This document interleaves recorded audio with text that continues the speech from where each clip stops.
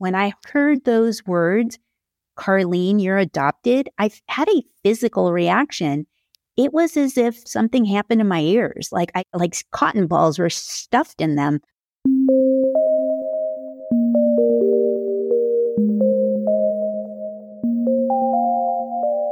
Hello, you are listening to NPE Stories. This is a podcast where NPEs can share their story. I am your host, Lily, and I found out I was an NPE through an ancestry DNA test that changed my life forever.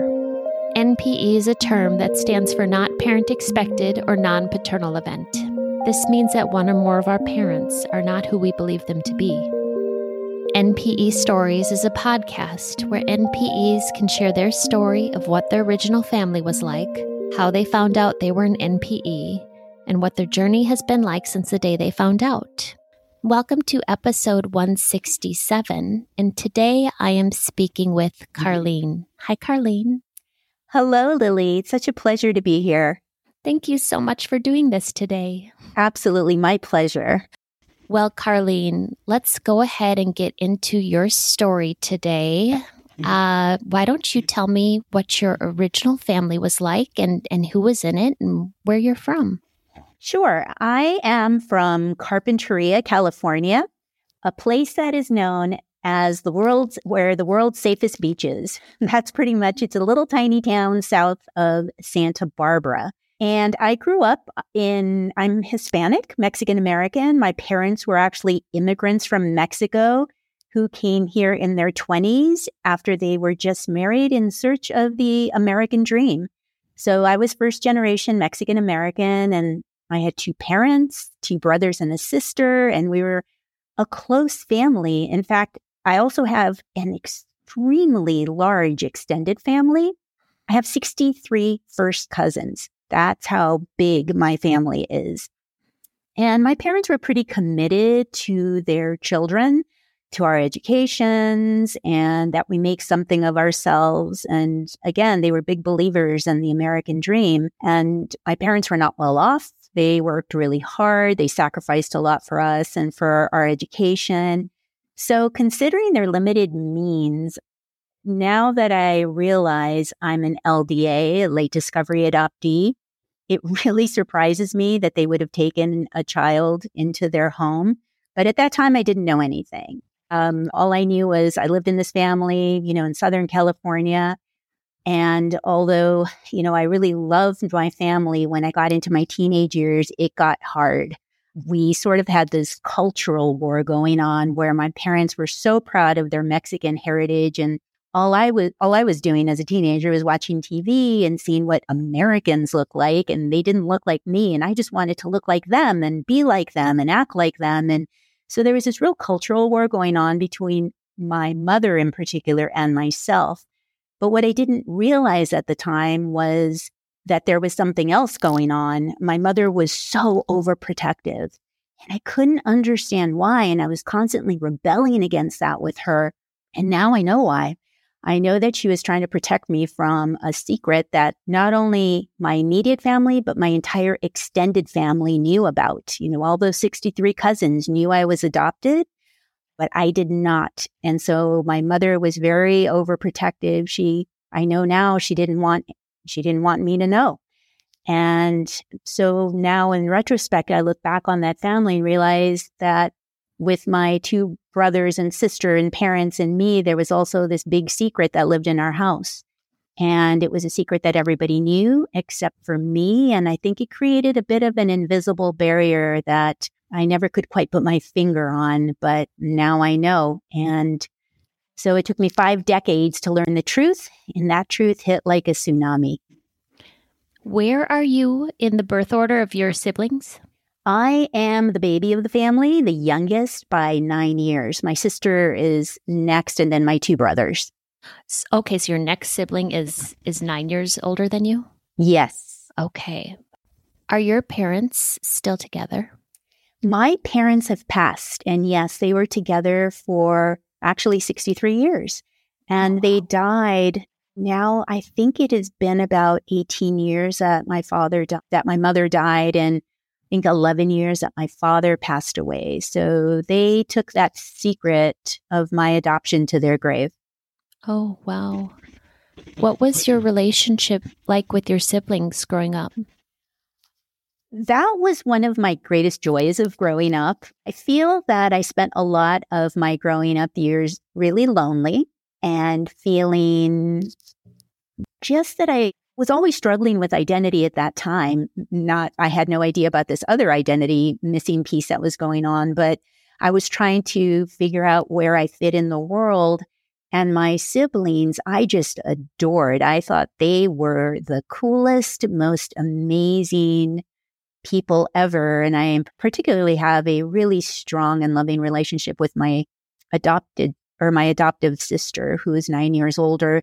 And part of that I realized, which I didn't know, was that my mother had told her in particular early on that she needed to protect me, because there was the potential of a stigma that people would think poorly of a child who was born out of wedlock, and that she needed to protect me. And so my sister always did what my parents said. And even to this day, I mean, she is like my fiercest protector. Now, when you were raised as a child, you did not know you were adopted, but did you have any indications as a child that you were adopted? I have come to look at it as this unexplainable knowing that I didn't know. There was no reason I should know. I didn't look like anyone. I sort of say that I lived in the land of the giants, where my brothers are 6'4" and 6'3", and I'm 5'3", and they're very light skinned. My father had very light skin and green eyes, and two of my siblings look just like him. And there's a certain look in the entire extended family that has that look, and I don't have that look. I'm short, I'm darker skinned, and I also didn't act like anybody at all, not even in my extended family. So there were those differences, but of course you can explain it away as there's always somebody who's different, and that's what I believed. And even when I would question it out loud, because my cousins and my siblings all knew, they would just brush it off, and they would just say, well, you kind of look like, and then they'd say somebody, and which I didn't, but then I wouldn't really think about it too much. I would just think I'm different. Somehow I ended up being different. So although now it makes much more sense to me, and why also kind of some of the emotional things that I struggled with, like separation. I had this strange thing that was going on with me in my early 20s where I started to feel like, why do I feel a sense of abandonment so profoundly? My parents are still together. Why would I feel every time, for example, I would be in a relationship, and it would be over, whether I ended it or they ended it, I would feel quite abandoned. And I actually had to seek some therapy for that because I could not understand that. So now I know where that stems from. I came back from an adoptee conference, and that feeling of abandonment that was everywhere. And it's a common thing when you haven't been raised with knowing the truth. As a child, did you ever, or even I guess as a young adult, did you ever get a chance to see your birth certificate? And did that raise any questions? I had a birth certificate. I still have it. And the thing is, I was never looking for anything. So there were probably things I've missed, but that birth certificate, I've always had one, and it always said my parents' name on it. So I never questioned anything. It was only after I discovered I was an LDA that I started holding up the birth certificate to the light and seeing, God, is there any information on there? Is there some clue in there? And it's interesting with birth certificates because after my siblings discussed and came out and they said, we have to tell her. And I can share with you a little bit of the story of how that happened in a bit. But my brother went to look for the birth certificate because he had seen a birth certificate with my birth mother's name on it. He swears he saw it. And then he went to get it in whatever court office there was that you get this information from, and he could not find it. And to this day, he says, I swear I saw it, but all I have is birth certificates that have my mother's name on it and my father's name on it. Though, having said that, this is the crazy thing. What I learned was, because after I found out I was an LDA, I was turning over every stone. I was going for every clue. I was talking to everyone who was going to have any information, because I needed to put my identity back together again as quickly as possible, because it was so destabilizing to be in that state of, what? My core just frazzled from under me. I've just been hit by a tsunami here. What? I have to put this back together again. So one of the things I was told by a cousin of mine who knew, he said, your birth mother went into the hospital when she was giving birth and said she was your adopted mother. She gave that name. And so therefore, my adoptive mother's name was on the birth certificate, as was my father's name. And that must have meant a lot to my parents, because I remember my sister saying that my mother had said, well, if she ever finds out, at least she'll know that her parents were on that birth certificate. So that somehow that birth certificate meant a lot to them. But so I don't know. But I have found out since then that I guess a lot of women in that position did that during that time. And we're talking about the 60s. So are you saying your birth mother used a different name on your? She used my adopted mother's name on there. And that's something that was done back then? This is what I was told. I thought this was unique to me, but I have since learned that other women did that. Okay. Now, I have so many questions.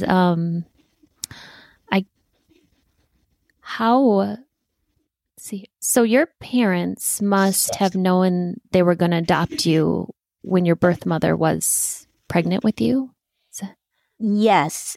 If you would like, I'd share a little bit of that story and how I came to that point, because it's I still think about it and I think, God, that really happened to me. I can barely believe that. But if it's okay, I'll share that part. Yes. This happened 4 years ago, and I remember I was sitting at my computer when this message came in from Facebook, and somebody who had friended me about a week before put a message on there that said, "You look an awful lot like my wife." And I thought, oh my God, what a flirt. And I kept ignoring him, but he kept sending me messages, and then he sent me a photograph of his wife, and he said, "Don't you think you look like her? Don't you think?" And I looked at her and kind of was trying to be funny. So I said, "No, I don't think we look alike. I just think we shop for glasses at the same store." And he said, "Well, Ancestry DNA says different." And I thought to myself, whoa.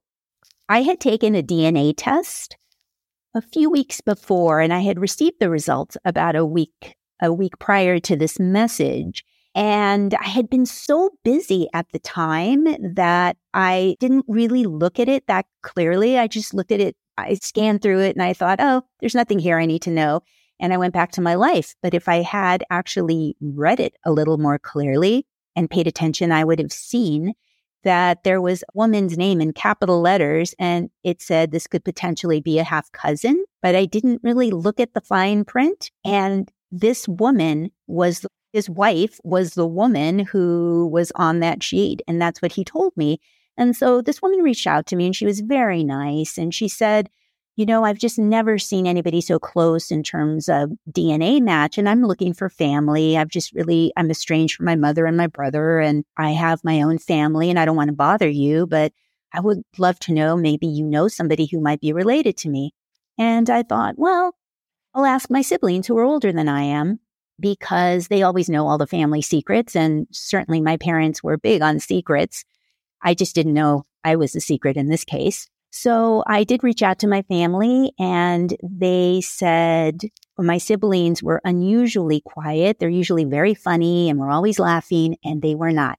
And every time I would say, "Hey, this woman reached out to me. She's looking for family. Maybe you know," they would just say, "I don't know anything." So about 2 weeks after that, I live in Santa Fe, New Mexico, and my sister flew out from California, my adoptive sister, who I didn't know was adoptive. She came out and she said, something big has happened in our family and I have to talk to you about it. And then she burst into tears and she was sitting down and just pulled some pages out of her purse. And she said, I had been writing these on the plane about 12 times. I'm so sorry, I'm crying. And then she basically read that she said, Carlyn, you were adopted at birth. And she told me this unbelievable story about my adopted mother who went to go see a friend of hers, and this is in California, and was knocking on the door when she heard a lady crying in the background. And when her friend came to the door, she said, hey, who's that crying? And she said, oh, that's my cousin. And she's here from Chicago. And she's not married, but she has 2 kids and she's got a 3rd one on the way. And she wants an abortion and I'm not going to help her get one. And so my adoptive mother took this family that she didn't even know, this woman she never met before, and took them to live with her and my father and my 3 siblings. And then they told this woman, we'll adopt your child, we'll raise her. And I know that they had tried to give her money to, maybe, help her, but she didn't want that. She didn't want the child who was me. And then they took care of her for 6 months until I was born. Then they gave her some money to hop on the Amtrak and go back to Chicago. And I stayed with them. And so that is when she told my siblings, you're always to protect your sister. She's adopted. People will try to hurt her if they know that she's out of wedlock. And so the family gathered around and that's what they signed a pact and that's what they did. So my parents did know. I mean, they weren't expecting to have another child. They were older. My mom was 44. My dad was 48. But this is what they did. What was your reaction when your sister told you this? Well, I thought my reaction was that I was nice and calm and cool. But since then, everybody has told me that it was like I went pale. And I know that internally, when I heard those words, Carlyn, you're adopted, I had a physical reaction. It was as if something happened in my ears, like cotton balls were stuffed in them. I stopped being able to really hear what my sister was saying. I could sort of see her lips moving, and I remember straining to hear what she was saying. And also when she said, your mother almost had an abortion, I sort of really stopped hearing what she said because I suddenly went, oh my God, I was almost not on this planet. And I am totally into women choosing their reproductive rights. Absolutely. And I wouldn't have known any different if that had happened to me. But it's kind of a real eye-opener when you had a full and what I feel is a fulfilling life. And suddenly you look back and you think, wow, I almost stepped into the abyss there. And I almost didn't have a life. I almost didn't have this husband who I adore or, this family who I love. So it started with a physical reaction. And then what happened was that after my sister went back to California and I was kind of with my husband, and I suddenly started to have this incredible emotional reaction where I'm not much of a crier. I think I do pretty well under stress and shock, but suddenly I'm crying at everything. I'm washing the dishes and I start crying, or I'm tying my shoes and I start crying. And my husband said, God, I've never seen you cry like this before. And I said, I don't even know why I'm crying. And this went on for a while. And then I had about 2 weeks where I decided I just have to sleep, or I have to I don't know, I just have to disengage. And so, I spent about 2 weeks eating chocolate chip cookies and watching reruns of the Walking Dead. But then after the 2 weeks, I thought, this isn't helping me. I've got to get it together here. I've got to see how to move through this because this is the most destabilizing feeling I have ever had. I've lived long enough on the planet. And so I've gone through my share of challenges, so divorce, death of people I like. But this is like nothing I have ever felt before. It was a Molotov cocktail of emotions going through me. From one minute I'd feel, loss and grief and disappointment. And at times, I would go into a little anger. And then at times I'd feel grateful because I felt like, oh my God, I almost wasn't alive and now I am.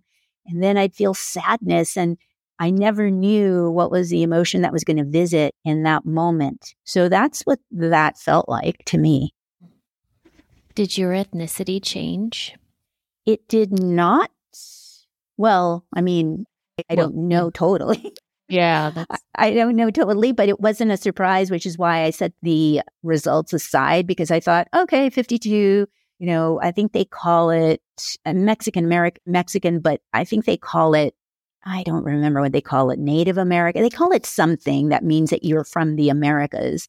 So there was that, and there was some Spanish and Portuguese. And, part of the reason I did this DNA test was because my mother, although, my parents are from Mexico, my mother always said there is a Jewish component to our ancestry. And sure enough, my cousins were coming in at 40% Jewish, and they had some genealogy done. And yes, there was this whole story about these, on my mother's side of the family, Portuguese Jews coming, fleeing the Inquisition. And I always thought, growing up Catholic, you'd always heard of the chosen people. So I always thought, oh, that would be cool. I'm one of the chosen people. But according to DNA, although many of my cousins were coming in at 40%, I came in at 3%. And so that should have been a big clue, but I didn't really pay attention. So after discovery, what was life like for you? The first year was the hardest, and it was something I thought about virtually 24/7 and dreamed about a lot. And because this is my foundation, this is our identity, or my identity was what I had built everything upon. And I've never thought of, because it wasn't relative to me, what it must feel like when somebody loses their identity, or what somebody feels like when identity is an issue. I thought, well, yeah, that was an issue for me to some degree when I was growing up, and that was painful. But I always believed it was my parents, who are my birth parents, and my siblings who were related to me by blood. So for the first year, I had to make it, I felt like one of these squirrels where I'm taking all my, nuts and storing them away. And for me, it was just like, I'm putting all the pieces back together again as quick as I can, because if I don't, it almost felt like, it was just so destabilizing and so shattering to some degree. Mm-hmm. So I spent the year talking to anybody who knew anything. And the odd part is that while this happened very early on, it was as if the universe opened the floodgates and said, well, okay, now's your time to know everything. So the woman whose husband had reached out to me on Facebook, it ended up that she was my half sister. And after finding out, I probably should have slowed this whole process down a little bit and done this in a little bit more time. But I felt that she so badly wanted to know and wanted to find family that I didn't feel I could take a day away from her to not know. So about a week later, I remember it was Valentine's Day, I called my half-sister and broke her the news that I was actually her sister. And it was like the floodgates opened for her too. Suddenly, she remembered everything. It was all I had to do was give her a piece of the puzzle. She suddenly remembered memories of being with my family. She remembered my mother's name. She remembered my sister. She remembered my sister having chihuahuas. She remembered so many details. And then, crazy enough, she also said my birth mother was probably not alive because she was mentally ill. She was either schizophrenic or bipolar, and she had cut herself off from her daughter, and she had no idea where she was, but she couldn't possibly be alive at in her 90s. Well, 2 weeks later, an attorney reaches out because also I have a half brother, and I guess he had died. And if he hadn't died, this is the other thing. If he hadn't died, this attorney wouldn't have reached out to my half sister and told her, actually, your brother died and your birth mother is still alive and in a state hospital in Chicago. So 2 weeks after finding out I'm adopted, I'm off on a plane headed for Chicago and to meet my birth mother. Oh. So yeah, and that was a pretty intense experience. Yeah. How did that go? Well, it's an interesting thing. It probably would have gone maybe a little differently, at least for me. if we had done this 6 months later, not 2 to 3 weeks later of finding out, because I was still so raw and so shaken up by all of it. So my birth mother was alive, but on hospice. So this was last days. And I remember, and she's in a state hospital. So if you can imagine, you're hearing, people are coming up to you and, their memories aren't what they once were, or you hear people yelling or screaming in the background. And then they push this very tiny woman in a big wheelchair towards us. And I remember looking at her thinking, that cannot be my mother. She doesn't look anything like, we don't look anything alike. She looked like this little Irish elf, and I don't look like an Irish elf. And the other thing too is I am so accustomed at this point that my birth mother would have been my adopted mother, that was, and I always looked at her kind of, even with all our fraught relationship going on, I would look at her going, God, she's beautiful. She's this amazing, like stoic, just force of nature. And I always thought I came from that. And I'm looking at this woman going, just don't feel anything. I thought I'd have at least a recognition, or somewhere I thought like, oh, this is a woman that gave birth to me. I will feel some power coming between us. And it was nothing. So I remember feeling like an observer the entire time watching her. And also she's mentally ill. She's got dementia. She's not with it. So she didn't know necessarily who my half sister was, who she raised. And she certainly didn't know who, I don't believe she knew who I was. But I thought to myself, okay, well, I used to be an acupuncturist. So I used to be very focused on touch, and touching people and kind of feeling maybe where they were a little bit energetically and physically. And I thought to myself, okay, I know I have a very gentle touch. So when she's not looking because she didn't want anybody to touch her.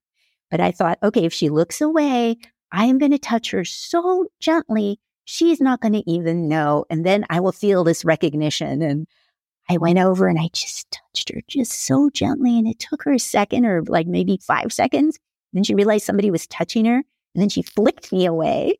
And my friend, who was very sarcastic, said to me later, I guess she flicked you away twice, huh? And I thought, yeah, I guess that's true. But so I never felt a connection to her in really any way. And then she died about 4 months later. That is not what I was expecting to hear, is that your birth mother was unable to recognize you and being mentally ill and in her state of dementia, but also that it sounds like you didn't really feel a bond with her. No, and it's surprising to this day to me, because I feel, for example, I mentioned that I used to be an acupuncturist, so you have to develop a bond fairly quickly with the clients that come in order to help heal them. And I feel that I'm a pretty compassionate person, and I'm also just somebody who loves connection. And so I'm a little surprised that I wasn't able to form that. And all I can think of is maybe my bond to my adoptive mother was so strong that maybe that was it. If I had had more time, or maybe if it wasn't so close after the shock of learning I was adopted, that maybe I would have felt differently. But I also think this is maybe what contributed to that. My half sister told me about her life with my birth mother, and it wasn't pretty at all.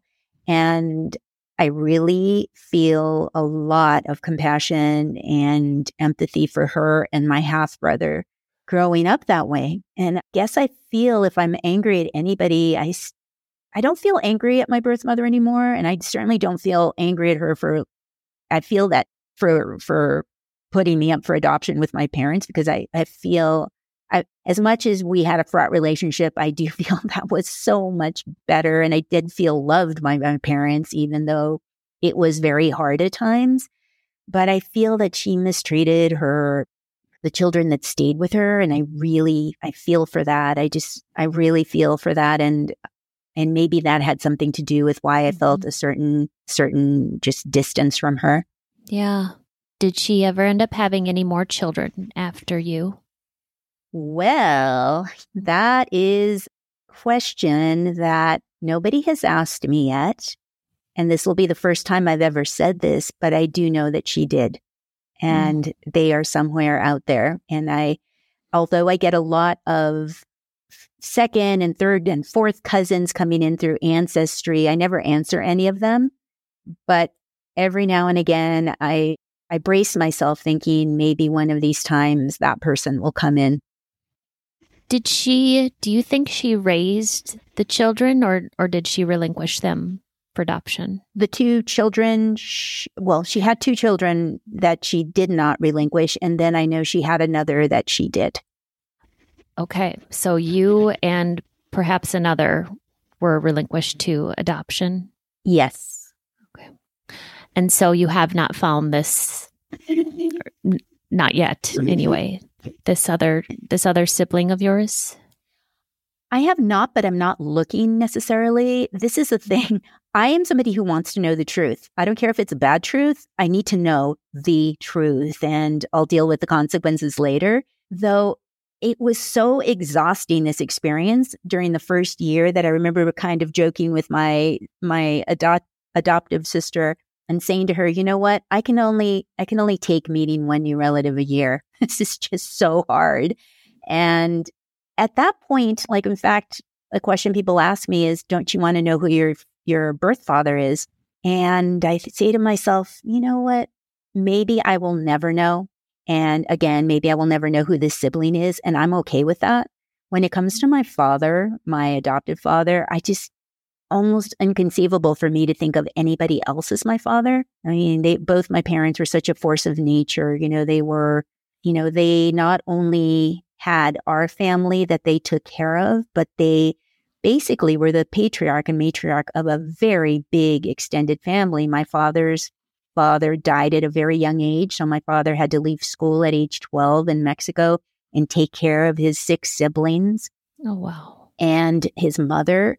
And he talk about resilience. He had to go to work. And I mean, this was not like high paying work, but they had to make ends meet somehow. And my mother also didn't have an easy growing up either. And yet they still were providing for a lot of people, who were growing up back in Mexico when they came to the United States. They were sending money, they were sending things, they were doing everything they could. And my parents did not have a lot. So when I think about who is my real father, I always default to my adoptive father, because impossible for me to almost believe that there is anybody else out there. And chances are he won't be alive anyway. Mm. I understand your experience of where you're at right now with looking into or not looking into your biological family, and what you've learned to this point. Sounds like that's what you can handle at this point. But excuse me, I just want to clarify that I believe I could handle if it comes. I'm just not looking for it necessarily actively. Yeah. But if it comes, it comes, and that's my next life experience. And I will deal with it like I dealt with it with this, and hopefully the healthiest manner that I can. I just feel that there's so much else to life for me at this time, being an author, having my own family. I'm very, very involved with animal rescue and animal rights issues. That is the thing that gives me purpose every day. And therefore I focus on those things. Yeah. And you have do you still talk with your sister? I guess that would be your half sister. I do. Yeah. She reaches out, or we connect about once a month. She is on the ball for every holiday. She sends me a text or something, and we do talk at birthdays and such. This is the thing, we came from very opposite views on searching. For example, she was searching for family and she wanted to find someone. I was on the complete opposite end in that I had not been searching for family. I just wanted to know how much Jewish I was. I wanted to know if there was anything else. And I was not looking for family. So for her, it was a shock in a way of, she was so excited and so happy to find family. And I was more like, oh my God, what? I had a family. I have these people. I have this all set in place. So I had to kind of slow the whole process down. And now that I talk to a lot of people who've kind of jumped into the new families, I'm glad I did, because some of them are not families anymore. Some of them have had fallings out and whatnot. And I feel kind of like I had to talk to her and say, I need to go at this one step at a time and make this an organic process. So maybe we can be friends before we say we're family. You know, maybe we can go at this pace, or at least that's the pace I need right now, because I've just discovered the greatest shock of my life. And it's going to take me a bit to put all the pieces together and get on board with this and get used to the new normal. And she was absolutely fine with it. She said, absolutely, that makes total sense to me. And I was very grateful that she did that and she wasn't trying to push it in any way. And you found out about 4 years ago? 4 years ago, yes. Have you had any discussions with, it sounds like at least 63 family members, if not more, knew this secret about you? Is that anything you ever discuss with family members? Yes. As soon as I found this out, I said to my sister, as soon as she told me, one of my first questions was, Lily, we have 63 first cousins. How many people know about this? And she said, I really don't know. And so I started with the cousins I felt closest to and started calling and saying, hey, I have big news to tell you. I'm adopted. And they would react, oh, yeah, I knew that. Oh, wow. Yeah, I've known that ever since I could walk. Oh, you didn't know that?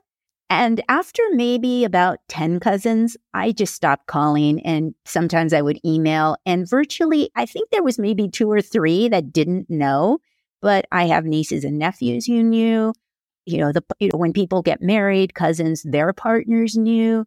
So there was a big veil of secrecy around me. And yeah, we've had lots of discussions about it.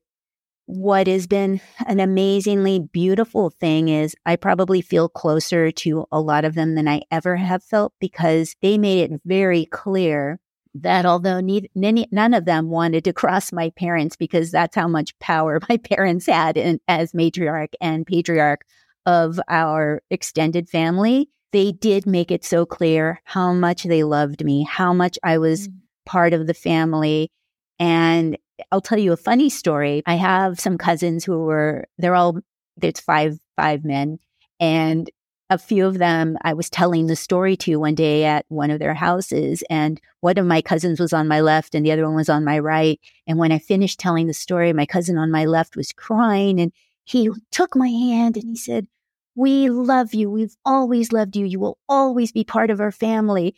And he was just like crying. And my other cousin took my hand and he said, nah, you're out. And we started laughing so much, because this is kind of our family. We love and we laugh a lot. And that meant the world to me in many ways, of how much I was loved and how much, although nobody said anything, and I do feel that was a mistake, I also don't lay that on my cousins, that they should not have been the one to tell me. My parents should have, and at an early age, but that wasn't what happened, and it was a different time. But I have been held with a lot of love and a lot of conversation and support.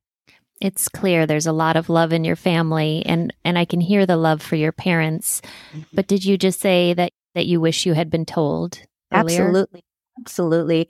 But this is the interesting thing about this. And I used to be somebody who was very black and white. This is right, this is wrong. And maybe I'm still a little like that. But I also live in the gray a lot more than I ever used to. And this is what I mean by that, by what you just said. Yes, I feel I should have been told. I feel that everyone has the right to know who they are. Absolutely. No question in my mind. But then when I look back at my own life, I think to myself, okay, my parents came from a different time when adoption was held in a very different way. There was a lot of people keeping secrets. They weren't unique to that.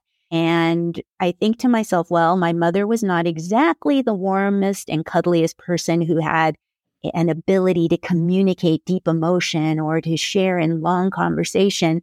I kind of believe that if they had told me early on, my mother would have said, Carlyn, you were adopted. We will never speak of it again. And that would have brought up a whole lot of issues for me later on. So I think to myself, okay, so she couldn't have done that. So maybe when I was a teenager, forget it. My mother and I were just butting heads constantly. Not a good time, probably, to tell me. When I was a young adult, I was so angry at life, and I didn't even realize how angry I was, that probably not the best time to tell me I was adopted. My parents were already afraid that somehow I was going to I don't know what they were afraid of. And yeah, I was kind of on an odd course there. In my 30s, I was married for the first time, and that wasn't a good relationship. So it wouldn't have necessarily been the best news at that time. In my 40s, I was remarried to the love of my life. I have two stepchildren, and our life was so busy that I just couldn't have taken on one more thing. In my 50s, I was at the height of what I felt was the best time of my life, in the sense that I was already a published author. I was getting up and speaking in front of audiences about the animal-human bond, which is something I'm passionate about. I felt I had just actually come back from speaking in front of our legislature here in New Mexico about animal rights. And I thought to myself at that moment, God, I'm the strongest I've ever felt in my life. I get home, my sister's here. She tells me I'm adopted. And that was a very tsunami-like experience, but a tsunami, I felt like a tree in a tsunami that bends, but I didn't break. And I think to myself, looking back over all those times, would I have somehow broken in a much more profound way during all of those times? So I live in the space of believing I should have been told early on, but also thinking in some ways it happened at the right time. Mm-hmm. Yeah, it sounds like it. Mm. And it sounds like you've done some things for your healing in this last 4 years. What have you been working on as part of your healing process? I'm glad you asked that, because that is something that I did work on after those 2 weeks of initially eating chocolate chip cookies and just being up to just kind of laying around trying to figure out what to do. I decided I was going to go into my resiliency toolkit. And by that, I mean, I started looking back on what are the things that have helped me through other difficult times. And one of them was not denying how I was feeling. Whatever that emotion was, I was going to recognize it. I might have a conversation with it, because to me, I feel like emotions, depending on what they are, kind of spiral around a deeper emotion. Like, what is the deepest emotion I'm feeling here? For example, right now I'm feeling angry. Well, to me, anger and depression, those kind of hover around something deeper. And for me, I would always go to loss. Loss was always the deepest emotion I would feel. And that was the core emotion I was going through. And the loss was that when my sister said the words, "Carlyn, you are adopted," I felt like in that moment, something severed my connection to my adoptive family. And although my family was not saying this in the least, I felt like they were now saying, okay, you have another family, you should go be with them. And they were not saying that at all. But I felt kind of like this little baby deer who was just born and I was trying to find their footing, but their legs are so spindly. That's how I felt. And so I felt that disconnection from my family, and I realized it was loss. It was loss. It was loss. So loss would have been the deepest emotion I was going through. And I believe that by allowing myself to feel it, by giving it a name, loss, grief, whatever that emotion is, allowing myself to cry and not to push it down and say, no, let's buck it up. Let's move forward. Because I used to do that. I believe that really helped me through. And then also for me as an author, writing is my superpower. It is my ability to put things down in words and make sense of it. How does this make sense to me? So writing was a big one. And I wrote a book about this whole experience. And that was a tremendous opportunity for me to write something that other people have felt connected to, whether they've gone through adoption or the LDA experience or not. This book is about family and complicated family dynamics and love and connection and so many things, and how I got to the other side. So I would say that. And the third thing I did, which beyond, recognizing emotions, experiencing them, and beyond having a supportive family that did support me in many ways, and beyond being a writer, I adopted a dog. At the 10-month mark, I adopted a dog that had been through a horrible situation here in northern New Mexico. She came from a very bad hoarding situation. She had been attacked by a mountain lion out there. And when I brought her, she was so fearful. And it was as if she was going through her own identity issue. She had forgotten how to be a dog. She never wagged her tail. She didn't want to sniff anything. She was depressed.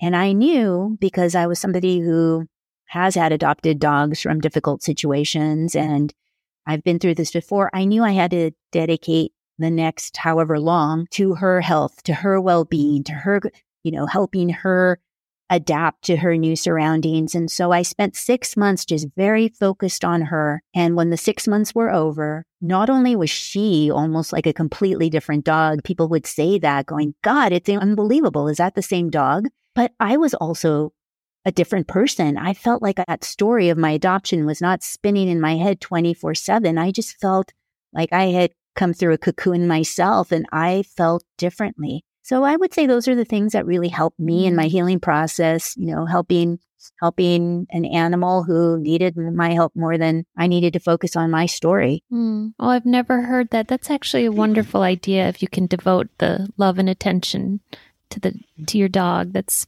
beautiful. What's your dog's name? Grace. Grace. Oh, that's so sweet. Thank you. What is the name of your book? My book is called Junkyard Girl, and it's a memoir of ancestry, family secrets, and second chances. And I will put the link below for Carlyn's book. And Carlyn, before I ask for contact details, is there anything else you wanted to share before I close? Sure. I'd like to say, for anybody who is going through this LDA experience, what I didn't do, I never knew about all the groups that are out there and all the wonderful support that was out there. If I had, I would have done it a lot sooner than I had. So I just want people to know there are resources. There are other people that are going through the same thing you are. And it really helped me once I started getting connected to other organizations. One is Adoption Mosaic. I think they're terrific. There are certain Facebook groups that really help me, but you're not alone. And I would encourage you to reach out to others.